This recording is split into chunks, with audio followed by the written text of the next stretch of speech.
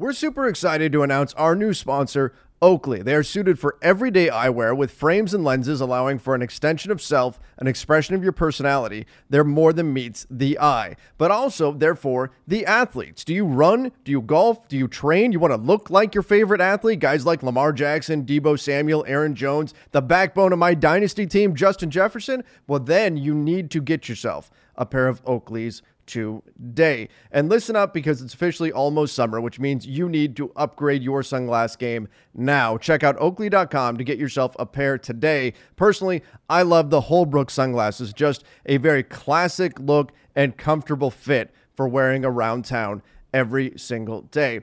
And Oakley even offers prism lens technology. What the hell is that, you ask? It's a proprietary technology to Oakley and available for everyday settings as well. Want to know more? I know you do, so head over to Oakley.com and do your own research. And while you're there, get yourself a pair of everyday sunglasses that'll be sure to change your look for the better. When you wear Oakley, there really is more than meets the eye. Don't trust me, try for yourself. I've worn a lot of sunglass brands in my life, and I can assure you Oakley is not only the best looking, but the best quality out there. Head on over to Oakley.com for more information. Hello, Lakers Nation. Welcome into the LakersNation.com podcast. I am Trevor Lane. You can find me on Twitter at Trevor_Lane, over on Instagram at Trevor Lane NBA. Lots to talk about today. I need to dig into the Lakers roster build a little bit. We're going to talk about the search for a big man with that 14th and most likely final roster spot. Yes, technically they have 15, but we know they're probably going to stop when they use that 14th roster spot. And then we need to preview tonight's game. That's right. The Lakers play tonight, taking on the San Antonio Spurs. No, Victor Wembanyama will not play, but taking on the San Antonio Spurs in Summer League action at the California Classic, 5 o'clock Pacific time. I want to break down what we should be looking for in that one. Before we get to all of that, I want to thank everybody who has subscribed to this channel recently. We've had a big influx of subscribers, which does tend to happen this time of year when we're in free agency, we're in trade season, we're talking about the draft. But if you haven't done so yet, make sure you do subscribe, turn on those notifications, and of course, get involved in the comment section down below. A lot of great stuff going on down there. A lot of people talking, debating, discussing Lakers basketball. Now, if you're listening over on the podcast side, sure would appreciate a 5-star rating and review over on Apple Podcasts. Great way to help the show as well. All right. Let's get into it. Let's talk some Lakers basketball. As I'm recording this, it is July 4th. We finished celebrating, watching fireworks and all that sort of stuff. But most of you are going to be listening to this on July 5th. So let me just say, I hope you all had a very happy and safe 4th of July. The initial topic that I need to get into here, how good of a job did the front office really do, right? There's a lot of questions that have been flying around recently about whether or not the Lakers really improved. You know, Tim Bontemps on ESPN was questioning, did the Lakers really get that much better? And when I look at this roster, I think I can understand why you might look at it and say, well, is this team suddenly the championship favorite? Is this team the championship favorite to come out of the West? No, I wouldn't say that. I don't know what the betting odds look like at this moment in terms of who's the favorite. I'd have to imagine it's the Denver Nuggets. I don't think the Lakers did anything that makes you say, oh my gosh, they got that guy, forget it. That puts them over the top. This team's going all the way. But you know what? That's okay. We've had seasons in the past. We've seen summers where you look at the Lakers team and you go, oh my gosh, this team's going all the way. And it doesn't happen. The infamous example, Steve Nash, Dwight Howard. Now this is going to be fun. Yikes. That didn't work out so well, did it? Winning the offseason, and by the way, I think the Lakers did a very good job this offseason. They've gotten a lot of credit for it. But winning the offseason doesn't mean you're winning a championship. Doesn't mean that you're getting to where you want to go. Even though you do want to focus in on making the right moves. And I think that's the key here, is did the Lakers make the right moves? Did they make the right moves in context of what was available? That's what has to be understood here. I've had people reach out telling me, well, you know, did the Lakers really do all that much? Did they make enough big moves here? Bradley Beal went to the Suns for free. The Clippers are probably going to get James Harden for free. They're not going to have to give up much to get him. What are the Lakers doing? Why aren't the Lakers going and getting one of these kinds of deals. And I think the context of what the Lakers did has to be understood. I also have people saying, why didn't they get another big? Where's Brook Lopez, right? Where's Naz Reid? Where's the other big that they really needed that they could play out there and push Anthony Davis to the 4? Again, the context has to be understood, and it's what is actually available out there on the market. Look at it this way. If I am really, really craving a filet mignon, right? A phenomenal, well-cooked steak. That's what I really, really want. But the only restaurants in the area are McDonald's and Chipotle, and that's it. Those are the only options that I have. Well, you know what? I'm not going to get that filet that I'm craving, am I? But I can still do myself a favor and make the right choice and go to Chipotle because it's amazing. And I'd rather have that than McDonald's anyway. It's a higher quality, right? So of the choices that are there, you can still make the right one. I think that's exactly what the Lakers did. You look at this team and you say, well, maybe they need a talent boost in order to catch up to the Denver Nuggets. Maybe they need that big move in order to arise from this kind of jumble in the Western Conference. But that big move wasn't there. And so in lieu of that, you look at what the Lakers have done. I look at top to bottom, all the decisions that they made, and I say, there's a range here in terms of the contracts they signed. There's a range that runs from, it's a fair contract. When I look at Gabe Vincent, when I look at Rui Hachimura, I look at those deals and I say, yeah, that's a fair deal right there. That's not like the Lakers got a steal necessarily with that contract, but that's a fair deal. The range is from a fair deal to, oh my gosh, what a bargain. Like when we look at Austin Reeves, getting him on the deal the Lakers did based on his production last year is an insane bargain, particularly that you're going to have him for at least 3 years now on this contract. He has a player option for the 4th year. So that's what I see. That's the floor for the Lakers moves. It's, yeah, that was a fair move. There are no moves where they got Mozgoved, where we look at it and we go, oh my gosh, what are they doing? What are they thinking? That's a terrible contract. None of those are out there right now. The Lakers, I thought, made very, very smart decisions in the offseason within the context of what was actually available. And, you know, something that was communicated to me recently is, and something that has to be stressed, is that, this is coming from an NBA team, is that fans, we tend to look at what's going on around the NBA and we say, oh, well, we should have got that guy for that price, right? We have this idea in our head that, especially for the Lakers, that the Lakers get to go pick from all of the players out there on the market, and then everybody else kind of picks after the Lakers. We get to just go and pick out whoever we want. And if player X signs with team Y, whatever value that player signed with that team for, well, that's what the Lakers could also get, if not better, which is simply not true. It's not. What a player is willing to do with one team doesn't necessarily mean they're willing to do it for another, because players care about role, players care about fit, especially as they get older.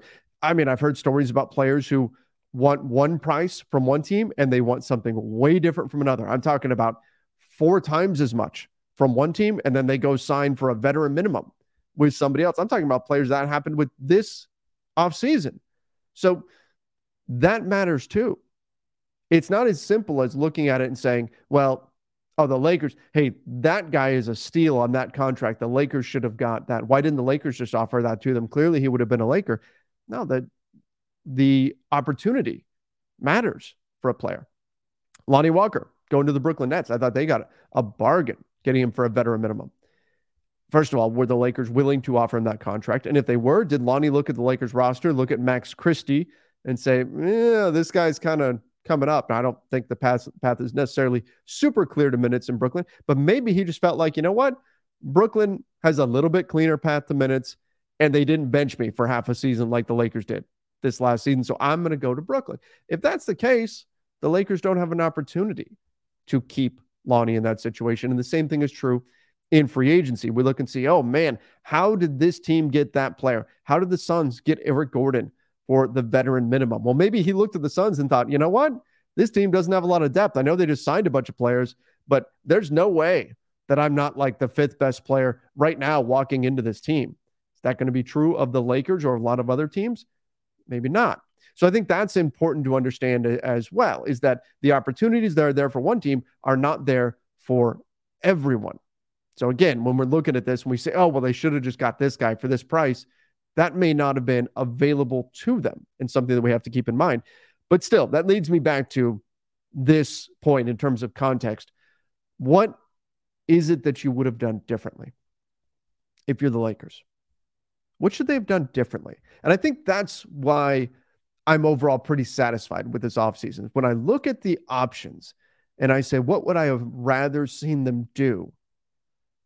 I don't think there's many guys that went for prices the Lakers could have afforded that I thought I'd prefer over what they actually did.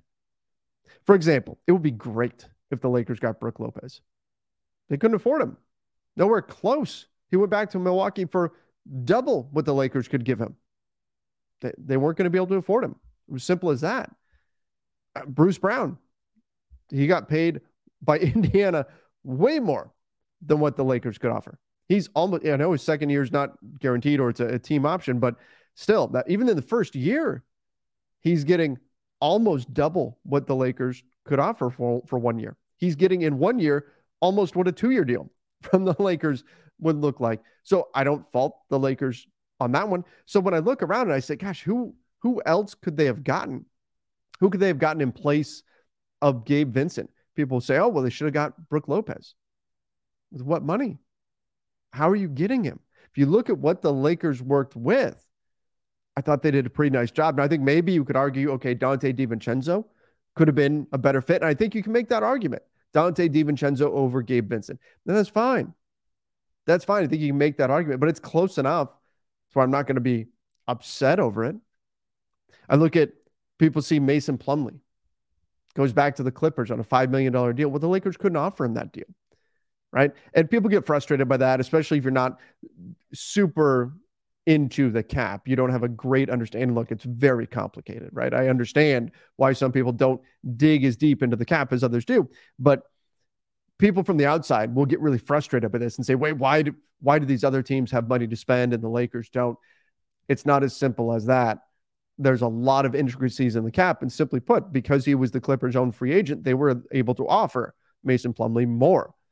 So when we're looking at this situation, I think we have to remember that given the context, in terms of who else was out there that you would have rather have seen them get, I think they did really, really damn well. I mean, look, their goals were right. Bring back Rui Hachimura, bring back D'Angelo Russell, bring back Austin Reeves.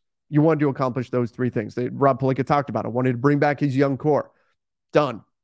Did it. Got it done. And then the Dennis Schroeder situation. One of the things that gets overlooked with Gabe Vincent to Dennis Schroeder, and I've had people making the argument that Dennis Schroeder turning him into Gabe Vincent, essentially, that's a lateral move. I disagree. I think there is a bit of improvement there, but I understand. I think, and I am one of the bigger Dennis fans from last season. I felt like I was defending him more often. Not to say that I consider myself a Dennis Schroeder fan or anything per se, but just relative to other Lakers fans, I was higher on Dennis Schroeder than a lot of people were. And I think he made a big impact on the team. I thought his contributions, especially in fourth quarters, were really important. I thought what he did defensively was really important for this team. But nonetheless, I look at what the Lakers did, and I think, yeah, that's the decision that was the right one to make. It was the right one to make. You look at what Toronto gave Dennis Schroeder, a deal starting at $13 million. This is a guy who infamously turned down a 4-year, $84 million deal. Infamously. That's still got to be hurting. He's got to be thinking, I need to get back every penny of that I can. Technically, the Lakers couldn't even get there. They could offer him $12.4 million. That was the most they could offer. But I think there's something that we missed too. Even if, and I don't agree with this, I think Gabe Vincent is an upgrade over Dennis Schroeder. It's close. But even if you're a person that says, this is a lateral move, I'm not that high on Gabe Vincent, he had one good playoff series, whatever it is, whatever argument you want to make. Even if you're looking at it as a lateral move, even if you look at it and say, no, it's close, but I give the edge to Dennis, keep this in mind. Even if the Lakers should offer him that $12.4 million to Dennis Schroeder, that's not enough. Toronto offered more. Now, maybe Dennis would have said, yeah, but I want it, the extra $600,000 or something. It's not enough. I want to stay in LA. Okay, maybe. But keep in mind, the Lakers did not give Gabe Vincent $12.4 million. They didn't give him the full mid-level exception. They gave him less than that. In fact, they gave him enough less that they're going to have about 1.9 million of their MLE left over. Now, that doesn't mean they're going to go sign somebody with it. No, not at all. That's not enough. In almost every situation, you'd rather just have the veteran minimum to go use, which they do. So they're going to use the veteran minimum. They're not going to use this leftover MLE, and you can't combine it with the veteran minimum to create a bigger offer or anything like that. So why is this such a big deal? It's a big deal because of the buyout market. This is where it could be critical. If you're the Lakers and you're looking at the market right now and you say, you know what, this is a super thin free agent class. Let's try to give ourselves an advantage in March when the buyout market hits.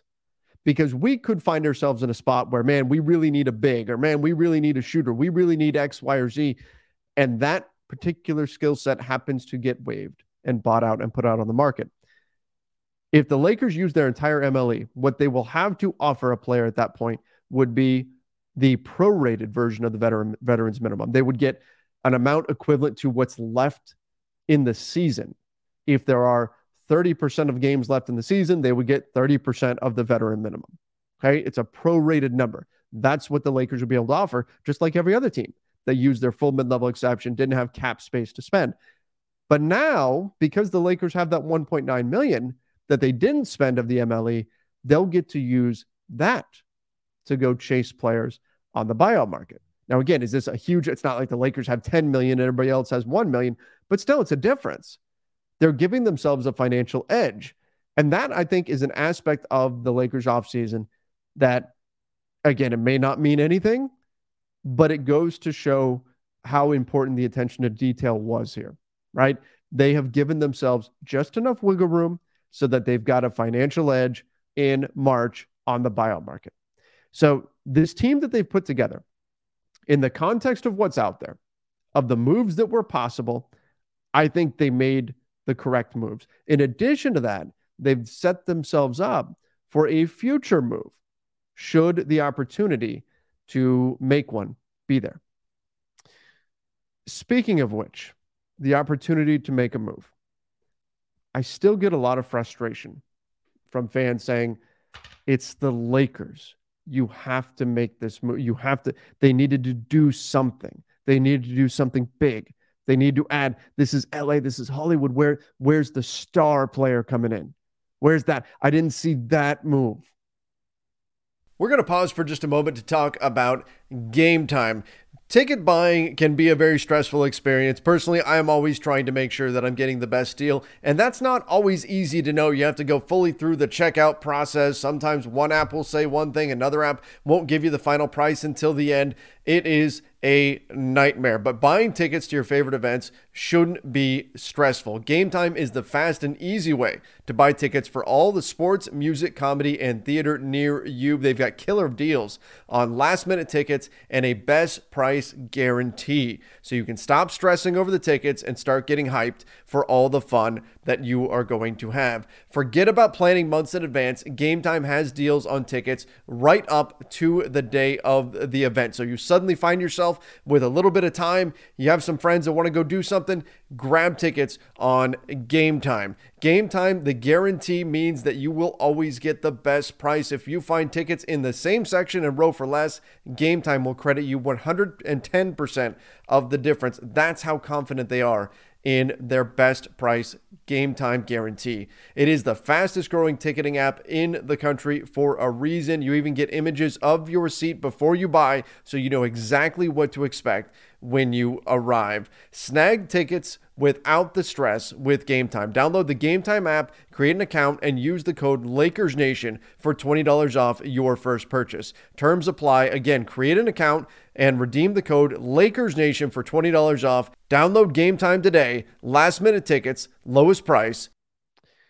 And that's where, maybe it's just because it's 4th of July, but I need to get a little historical here. Let's talk about the American Revolution. Specifically, let's talk about the Battle of Bunker Hill. The Battle of Bunker Hill was one of the first major skirmishes of the American Revolution, one of the first major battles, right? And look, the Patriot Army, they had the high ground on top of Bunker Hill and Breeds Hill. They've got the high ground, right? The British are going to try to charge up the hill and go at them. And if you've watched Star Wars, you know how big of a deal having the high ground is. But the British looked at their opponent and said, this is a ragtag group of farmers up there on top of this hill. So we're going to charge at them. And there's a pretty decent chance that when they see the British army coming at them, they're going to turn and run away. Because those are like farmers up there. Those aren't real soldiers. Let's just go right up at them. And they did. It took 3 waves. The first wave gets shot down. Second wave gets shot down. Third wave breaks through, but only because the Patriot Army actually started running out of ammunition, to the point where they started loading their muskets with like glass and nails and any little thing that they could find to try to fire at the British. And finally, they had to retreat. In fact, have you ever heard the saying, don't fire until you see the whites of their eyes? This is the battle that it comes from. And so the point is that the British underestimated their opponent and tried to force something that wasn't there. They thought, you know what? We're the British. We can just, look, this isn't an ideal situation, but we don't need an ideal situation. We're the British. We're a professional army. Our opponents are not. We're just going to charge up this hill at them anyway, and we're going to win because we're better than they are. The opportunity for the Lakers to make the big move wasn't there. The opportunity for the Lakers to make themselves substantially better was not there. And we've seen what happens when you try to force something through that isn't there. The British ultimately won at Bunker Hill. But the saying going around afterwards was that they can't suffer any more wins like that. Their losses more than doubled the losses from the American side. They lost 19 officers in that battle because the Americans weren't bashful at targeting officers and shooting at them, even if it wasn't necessarily what you do, right? The Americans said, we don't care about ceremony. We want to win. So the British suffered incredibly heavy losses because they just went for it in a situation that was not ideal. We've seen this Lakers team do that. We saw it a year and a half ago. They traded for Russell Westbrook. They tried to force something when the ideal conditions weren't there. They said, gosh, we'd love to have a third star. And Russell Westbrook popped up and they said, you know what? He isn't a perfect fit, but he's a third star. We're going to force this and we're going to try to make this happen. We're going to make this work. And it led to disaster. The Lakers won the offseason that year. Right? Everybody's talking about how good the Lakers were going to be, and Russ and LeBron and AD, they were going to figure out a way to make it work. And they got a year and a half of misery because of it. The Lakers haven't won the offseason in terms of buzz. That goes to the Suns for Bradley Beal. That might go to the Clippers if they get James Harden. Could go to the Heat or whoever gets Damian Lillard. It's not going to be the Lakers. But the situation is not there for them. They try to force something through, and it can go very, very poorly. The Lakers have to not fire till they see the whites of their eyes. Their opponent needs to be close. Needs to be the ideal situation for them to make the move that's going to put them over the top. And right now, the ideal situation did not present itself. Maybe it will mid-season. The beauty of what the Lakers did is they've given themselves a lot of very tradable contracts to potentially work with should the need arise, either at the trade deadline, next summer, whenever. So when I look at how good of a job did the Lakers front office do, I think they did a really damn good job. Not disappointed, because we need to understand the context of the moment, what was out there, what was available. In terms of what was available, I think they made the right choices. All right. I love it whenever I can work in a little bit of history and kind of meld together my previous career with what I do now. That being said, let's do this. More Than Meets the Eye, sponsored by Oakley. More Than Meets the Eye, sponsored by Oakley. Head over to oakley.com. Get yourself a pair of sunglasses today. Our More Than Meets the Eye segment is where we dig a little bit deeper. And I want to talk about some bigs that are on the market. Now, look, the 14th roster spot, what I believe is happening is the Lakers are just kind of waiting to see. A lot of people are, say, why aren't the Lakers signing somebody? Go get Dwight Howard, sign him right now. God, I've heard that like 50 times. But why the Lakers are waiting is they're waiting to see if somebody slips through the cracks. Maybe another team has to waive somebody because they've got too many on their roster. For example, Bol surprisingly just got waived by the Orlando Magic. Now, I don't think he's necessarily a great fit for what the Lakers need. I've always been intrigued by his talent, but nonetheless, that's the type of situation that could pop up if they wait, and maybe another player pops free that we weren't expecting. There's no question that they need a big. They didn't get that big that can push Anthony Davis to the floor, and they're not going to find that on the market right now. It's not there, and it's not going to be there.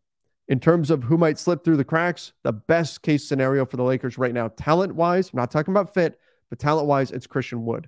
If Christian Wood finds himself in a situation where he just says, you know what, I need to rehab my image, I need to prove that I can be this steady role player, and I need a place where I can go for 1 year and then cash in after that. Well, the Lakers are starting to get a reputation of being that team, aren't they? Look at what just happened with Dennis Schroeder. Played for the Lakers for 1 year, got a big contract out of Toronto the year before. Look what happened with Malik Monk. Played for the Lakers for a year on a minimum, got a big contract out of the Sacramento Kings.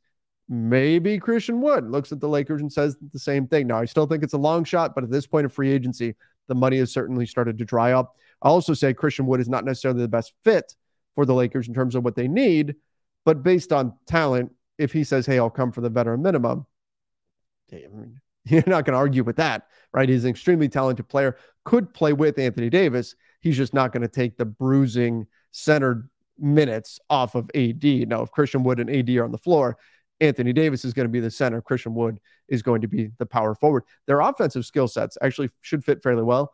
It's defensively that you've got plenty of questions there. But no, that's not the main guy that I want to talk about here. The main player that I want to talk about when we talk about digging a little bit deeper, it's Bismack Biyombo. Bismack Biyombo, the former Phoenix Suns center. It's amazing. He's not actually all that big. And I didn't realize, in terms of height, he gets listed at 6'8" and 6'9". I always thought he was like 6'10", 6'11". So he's a little bit shorter than I realized, but get this, he has a 7'6" wingspan. He's 6'8" or 6'9", depending on where you're looking, and has a 7'6" wingspan. And what that allows him to do, right? I talk about Christian Wood. He's probably the most talented big that's out there, but his skill set isn't necessarily a perfect fit for what the Lakers want. I think Bismack Biyombo's is. Not that you want him playing 30 minutes a night. Not that he's going to step out and shoot threes or anything like that. But I'm more concerned with defense and what players could you put onto a Jokic, an Embiid, even a Yusuf Nurkic, any of these kind of guys, Jonas Valanciunas, the big, more physical, strength-based guys, they can at least bother them. I go into cleaning the glass, and I look at the numbers that Bismack Biyombo has put up, and he ranks in the 100th percentile in block percentage. Block percentage is the percentage of opposing shot attempts that a player blocked. 100th percentile. That means at his position, nobody blocks more per shot attempt than Bismack, than he does. And that's not a fluke. His block percentage over the years, going all the way back to his rookie season in Charlotte back in the 2011-2012 season, it was at 95%. It regularly, year after year after year, is above 90 percentile. He had 1 year when he was in the 70th percentile. Every other year, 95, 86, 96, 95, 96, 84, 90. 100 this season. 91 the season before. You want to talk about rim protection? You want to talk about blocking shots? Again, he's not great. He's not a great player. But if what you're looking for is rim protection, Bismack Biyombo can do that. You're looking at a guy, could he come in for 15 minutes a night for Anthony Davis and protect the rim? Yes. 100% yes. Now, he can get into some foul trouble for sure, but he definitely can protect the rim. And then I look at his rebounding. His rebounding. He's in the 65th percentile in offensive rebounding and the 55th percentile in defensive rebounding. He's not a monster on the boards, but he's not bad. He's not bad either. And so, in lieu of Christian Wood saying, hey, I'll play for the veteran minimum, and in which case, if that happens, just he's so talented, you just have to say yes. But when I look at who's out there, I know a lot of people are high on Mo Bamba, right, and what he can do, and I understand it. But when I look at this Lakers team and I look at the fact that they got Jackson Hayes, who's very much an unknown, right? Still a question mark. Not somebody that you feel like you can count on night in and night out. Jackson Hayes being a question mark makes me want the other big, that 14th big, to be someone that you know can do this night in and night out. Okay, somebody that you can count on. And I think Bismack Biyombo is that.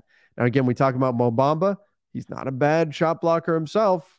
80th percentile this past year with Orlando. Didn't play enough games with the Lakers to fall on the ranking here.